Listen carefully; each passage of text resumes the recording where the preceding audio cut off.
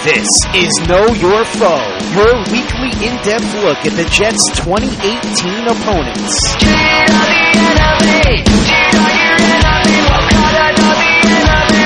McCoy, Acosta, has some room, and Sean McCoy off to the races, chased by Cyprian. McCoy will go the distance, 75 yards! Sanchez intercepted, it's picked up by Jones! Rashad Jones has picked off Sanchez in the red zone, goal to go! And the Panthers have a 3rd and 10. Here comes pressure, and they've gotten to him. The ball is out in the end zone, and it's recovered for the touchdown. It was Vaughn Miller with the strip sack. Brady with pressure from behind, gets rid of it. Gronkowski left alone. Breaks off the tackle, and he's in for the touchdown. And now, here's your host, Michael Nania. Hello, and welcome back to the Turn on the Jets Know Your Foe podcast. I'm your host, Michael Nania, and this week, as we get ready for the Green Bay Packers to come into MetLife Stadium and take on the Jets for their final home game of the season, we got a very special guest on with us today to talk Green Bay. We got Mark Espanet coming on with us to talk to Scott Mason a little bit about the Packers, and as Scott proclaimed himself, he is a Packers encyclopedia, one of the best Packers minds out there, so definitely stay tuned for that interview with Mark Espanet. But before that, we're going to talk a little bit about the Green Bay Packers defense, because obviously at this point of the season, our main focus as Jets fans, Jets observers, is Sam Darnold and his ability to build momentum towards the end of the season as we move into 2019. So we're going to talk a little bit about some of the numbers on the Packers defense. I'll talk a little bit about that, and then I'll throw it over to Scott for the interview. So let's look at some of the Packers' numbers on defense this season. On paper, across the board, their defensive numbers are pretty mediocre. They're 17th in total scoring defense, 18th in points per drive allowed, 17th in rushing yards per attempt, 12th in passing yards per attempt, 8th in third down defense, 16th in red zone defense. So across the board, the Packers' defense has been pretty average, but the area where the Packers' defense under the radar kind of has makes their numbers look worse than they actually are is the fact that they've played a really easy slate of offenses this season. According to sharpfootballstats.com, the Packers have played the third easiest schedule of opposing offenses this season, behind only Houston and the Rams. So they've gotten a lot of help from that. So the fact that their numbers across the board are mediocre definitely is a bit misleading, because since the Packers have played such an easy schedule, it's made their numbers look a lot better than they really are. So they do check in at 25th in defensive DVOA. They're 17th against the pass, and they're 29th against the run. But playing at home is going to be a huge advantage for the Jets against this Packers team, because the Packers are 0-7 on the road this season. They have the 6th worst scoring defense on the road, and they've given up the 3rd highest opposing passer rating in the league in road games. They've given up 15 touchdowns and picked off only 1 pass in road games this season. So that defense has taken a huge step back on the road. One of the worst defenses in the league when playing away from Green Bay. So that'll be a huge advantage for Darnold and the Jets in this game against this Packers defense. So a little bit of numbers there to set the tone for Darnold against the Packers this Sunday, as hopefully he'll get to play against Aaron Rodgers, compete against him. That would be a ton of fun to see Darnold go up against one of the best quarterbacks of all time in Aaron Rodgers. Would be a lot of fun to, after seeing Darnold play Watson last week, now get to play Rodgers and then get to compete against Brady next week. It would be a lot of fun to see Darnold go against Rodgers if he plays this week. And it does seem like Rodgers is looking to play over these couple games. He's come out and said that he wants to finish this season strong for the Packers, in spite of some of the injuries he's had this season and the Packers potentially wanting to shut him down for 2019, which is something Green Bay's done with Rodgers before. So it looks like Rodgers wants to play in this game. We will see what happens, but it should be another great opportunity for Darnold to get some confidence going. And Darnold also has played one of the toughest opposing schedules of defenses in the league this year. So to play Packers defense that, especially on the road, has struggled this year, it could be a really good opportunity for Darnold to get some confidence going, put some big numbers up, which definitely would be a huge confidence booster from a fan standpoint, because overall his numbers aren't that great this year. So great opportunity for Darnold to go up against some great competition in Rodgers and play against a Packers team that struggled defensively. So with that, I'll throw it over to Scott Mason, and he's got a tremendous interview with Mark Espanet, Packers expert. So take a listen. Thanks, Michael. Figured this week, since we're dissecting the Packers, I would bring in my buddy who knows more about the Packers than almost anybody on earth. He's somebody that I worked with for quite a while, and I've spent many Sundays eating pizza, watching football in his man cave basement with 7 or 8 TVs where we have all the games on at one time. But the one TV that would always be focused on the Packers when they were playing was the main TV right in the center. So happy to welcome my buddy Mark Espanet onto the show. Mark, what's going on, man? Thanks for having me, Scott. Pleasure to be on your show. Interested in talking some Packers here. Yeah, this is not a great season for either one of us, though, unfortunately. The Jets were a team that wasn't expected to do much. The Packers, a little bit more expected just because of Aaron Rodgers and what you expect on a normal basis from the Packers, and we're getting to that in a second. But quick background, the all-time series, the Jets lead it 8-4, which a lot of people would be surprised about. But you got to remember that the Packers had a pretty big dry spell for a certain period as well, so that's when the Jets racked up some wins. You take a look at this, though, Mark, and the Jets have yet to beat Aaron Rodgers. Now, granted, they've only faced him twice, but they lost the last 2 meetings in 2010, which almost resulted in a Super Bowl rematch because the Packers went on to win the Super Bowl. The Jets ended up losing in the AFC Championship game to the Pittsburgh Steelers, but the Packers won that one 9-0. I was there. It was a cold day in October. I think it was Halloween, actually. And then the last meeting that they had, I remember this very vividly because I was watching it with you in your basement, and it looked good for the Jets because they were up by 18 going into the third quarter. And then Aaron Rodgers decided to take over. He had that 80-yard touchdown pass that swung the momentum. And I wanted to take that Packers plushie that you have that says, "Go Pack," every time you squeeze it. I wanted to take it and shove it up your nose because you kept squeezing that thing and pounding it every time the Packers scored a touchdown. And it was cementing the fact that the Jets were losing the lead. That was in 2014 with Geno Smith at quarterback. And that was the beginning of the end for Geno because the Jets had gotten off to a nice start. And then from there, it was all downhill for Geno. But that's really the recent background of what's been going on. The Jets actually, I was telling you off the air, I forgot about this, but they had a pretty good record against Brett Favre. They were 3-1 against him, including in 2002 when the Jets needed to beat the Packers to get into the playoffs, the last game of the season. That was the season where the Jets had gone on a tear late with Chad Pennington, and they needed to win. They needed a whole bunch of things to happen, one of like 5 things, and then at the end, the Patriots did them a favor, knocked off the Dolphins in overtime, which set the scene for that game, and then the Jets went in and curb stomped the Packers 42-17 and ended up going into the playoffs, which is weird because every time the Jets and Packers play with one team having a playoff berth on the line, it seems like the Jets are the ones that come out on top because another thing you and I were talking about was 1981 when late in the season the Packers needed a victory over the Jets to keep their playoff hopes alive, and the Jets crushed them.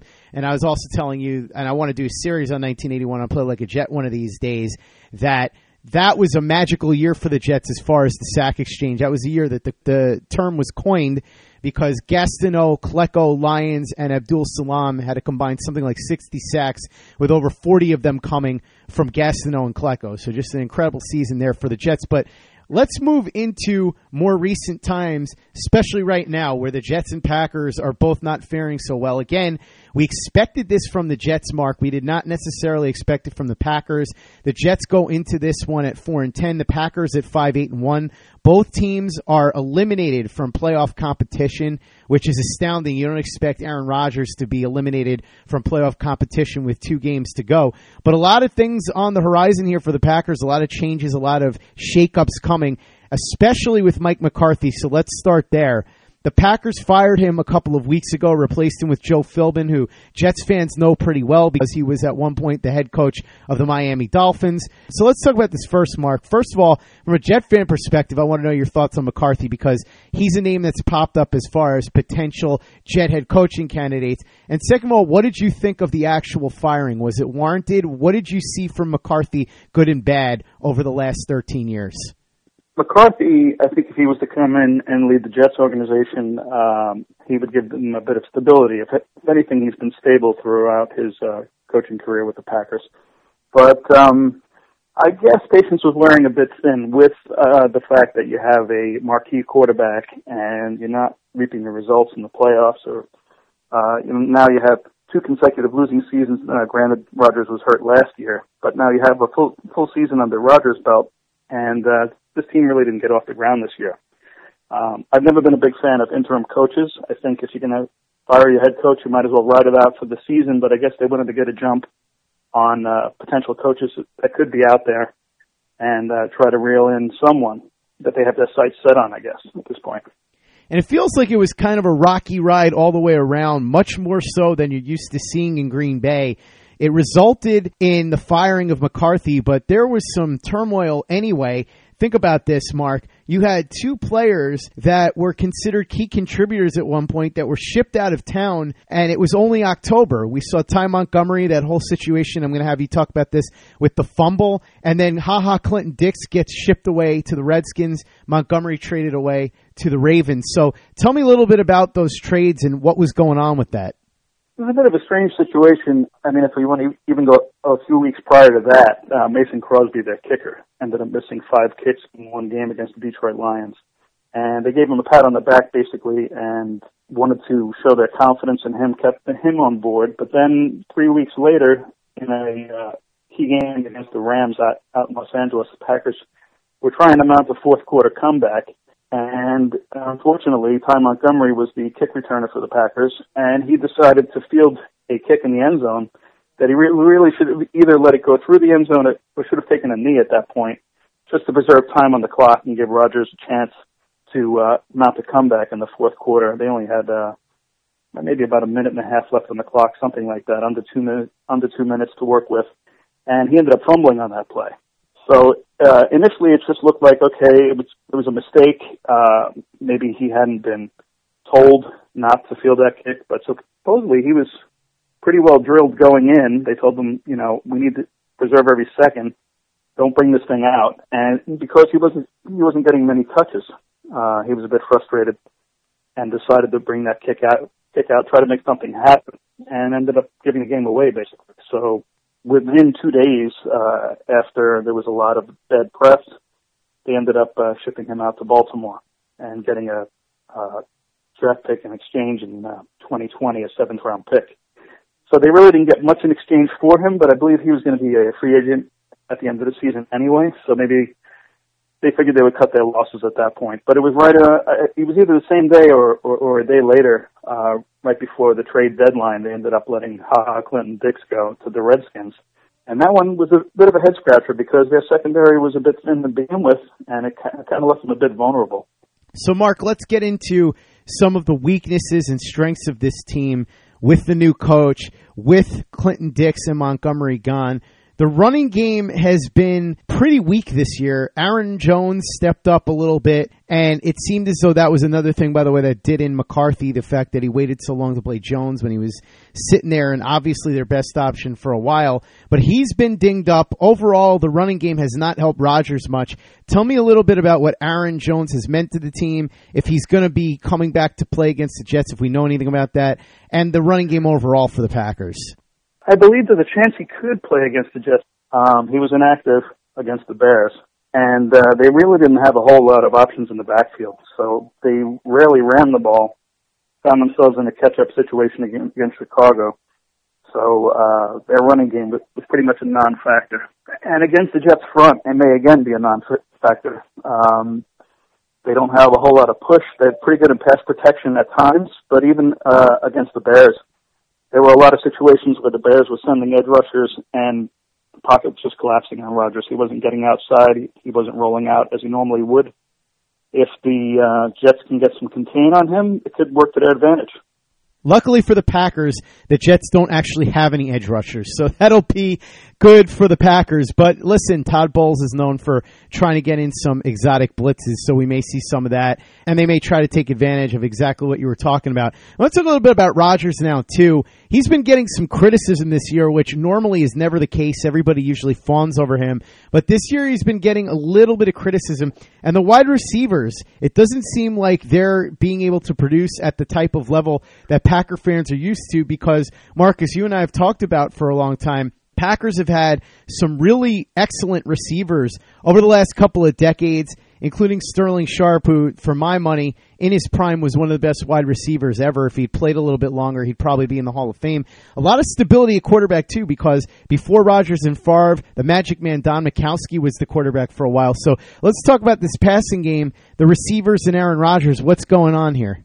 It's kind of interesting, really. I mean, the Packers are very fortunate. If you look back at the last 30 years of Packer history, they've basically had 3 quarterbacks full-time: Don Majkowski, Brett Favre, and Aaron Rodgers.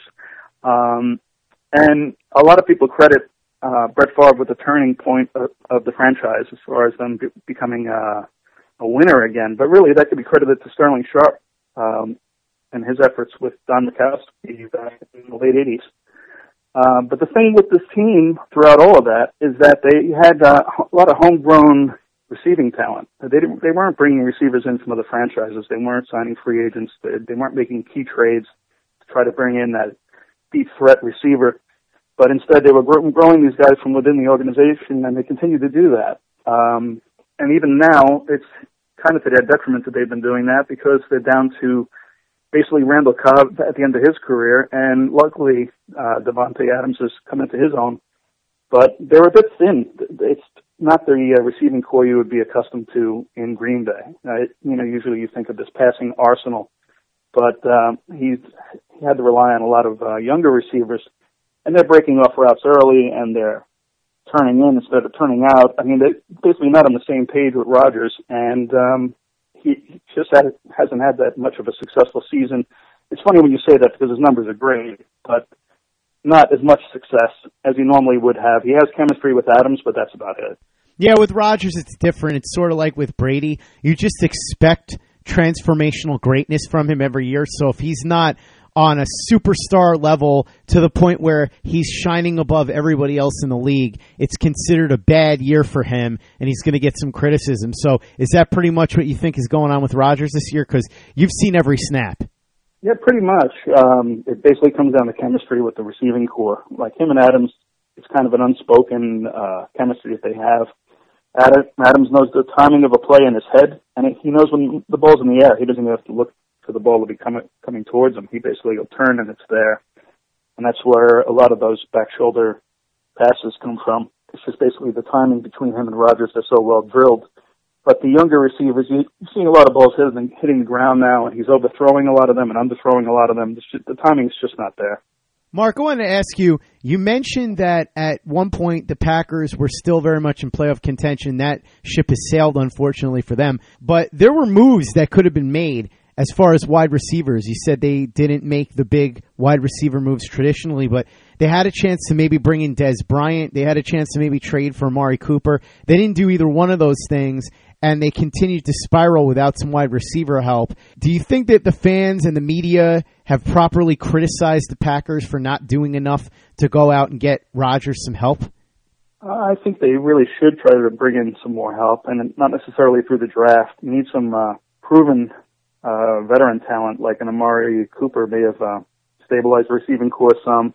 Des Bryant, I mean, whatever differences he may have had with the Cowboys, or him being maybe a bad apple in the locker room, that may be something they wanted to avoid, but having Des Bryant on the field would have definitely been to their benefit.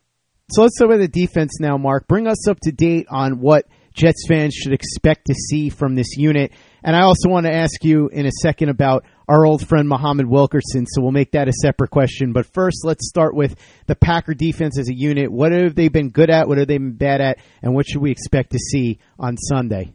They've been snake-bitten by some injuries. Of course, Muhammad Wilkerson and also Mike Daniels, two of what was supposed to be their main pass rushers.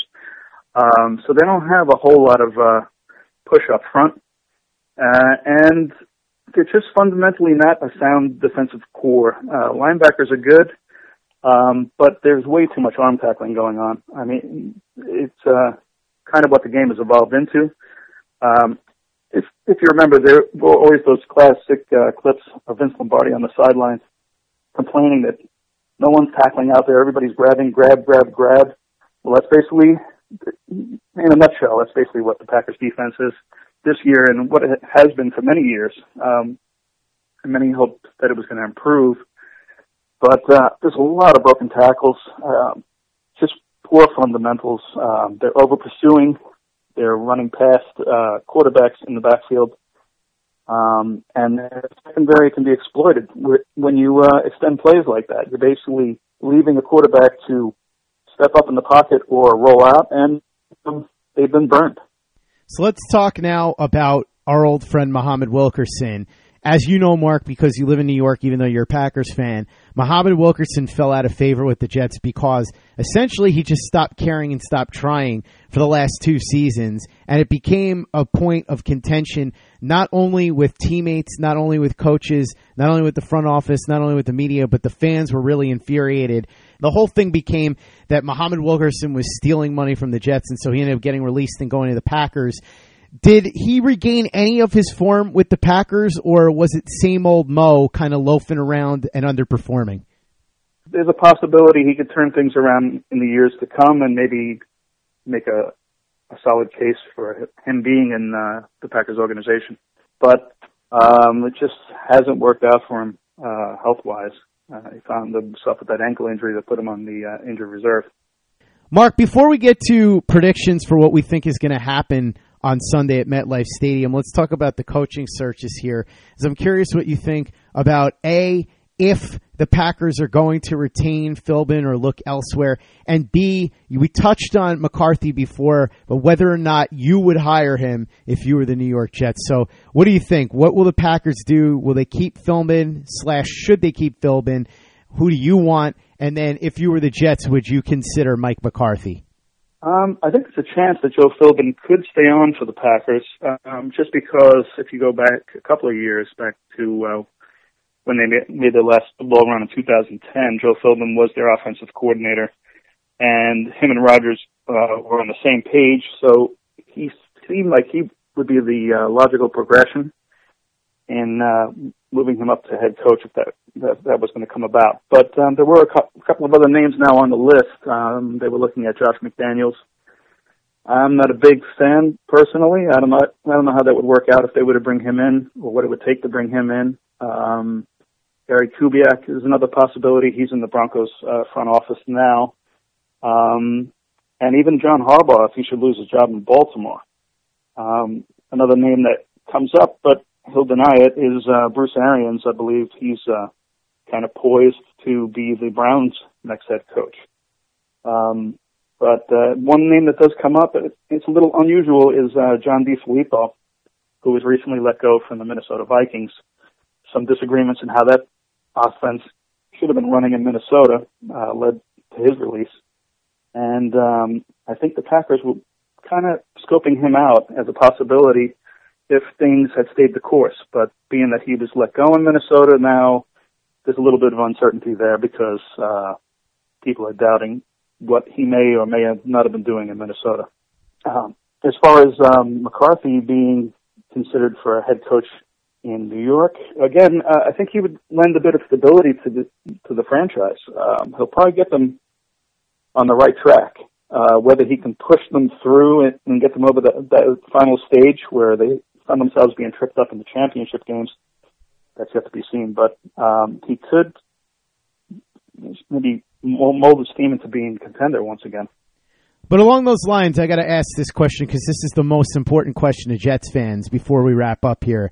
If you were the Jets, would you trust him with Sam Darnold's development? Because it seemed to me like Rodgers kind of developed in spite of McCarthy. At least that's what it felt like from a distance. So as somebody that watched McCarthy day in, day out and really understands what he did from a strengths and weaknesses perspective with the Packers, what do you think? If you were the Jets, is that the guy that you want in charge of Sam Darnold's development going forward?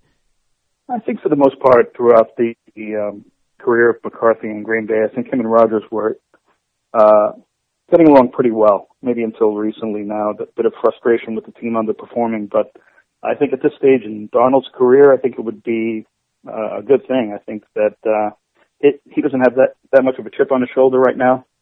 He's still in those learning phases. It's always a shame when you see a quarterback having to go through a transition at head coach that early in those developmental years, those first 2 or 3 years in the league where they may have to adapt to a new system.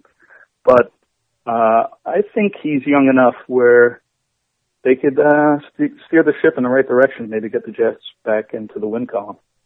Let's hope so. What do you think, by the way, speaking of the win column, who's going to win this one on Sunday, the Jets or the Packers? Being the Packers fan, I would have to say the Packers. I think, even just being a football fan, I'd still have to say the Packers at this point. But it's going to be a close game. I don't see the Packers blowing the Jets out. Nothing like that, because the Packers have been, if anything, they've been inconsistent. And they'll keep the Jets in the game one way or another, I think. All right, Mark, thanks so much for joining me. It feels like we were having this discussion in your basement because we've had so many chats like this in your basement, or even when we used to work together. I used to joke that we were doing a podcast without recording it. So today we actually did the podcast and recorded it as part of Know Your Foe with Michael Nania. We're going to head back to Michael in a second, but first I got to ask you, Mark, what are the games? What are the games? That's right. That became an inside joke between Mark and I when we were working together, because if you ever listen to the Rich Eisen podcast, there was a joke about how when Mike Ditka was co-host of this show called Coach Speak on NFL Network, a guy named Jason Wormser, who used to go on Rich Eisen's podcast all the time, he used to talk about how he produced that show, and they would do all this prep one day. I think it was like on a Thursday that week or something. And then they would go to tape Friday or Saturday or whatever it was, and he'd say, okay, let's get going. And then Ditka would say, what are the games? I don't even know the games. As if they hadn't just spent an entire day prepping all of the games to figure out what they were going to say on air. And so they actually had a clip that they had found, and they would play that sometimes on Eisen's podcast. So I used to do that with Mark when we were at work. We would joke, we'd be talking about what was coming up that weekend, and then I'd look at him and I'd go, what are the games? I don't even know the games. And we would sometimes even pull up that audio clip. Remember, Mark? And I would play it on my cell phone just to amuse us, because we were working those late night hours. So I'm glad that we were able to do this for real and record it and have it as part of a podcast. Thanks so much for hopping on, buddy. And thanks for having me. It was a lot of fun. Always fun talking to you, my friend. Michael, back to you. That'll do it for this episode of Know Your Foe. Thanks a ton for listening in. I'll be back to preview the New England Patriots next week. Talk to you then.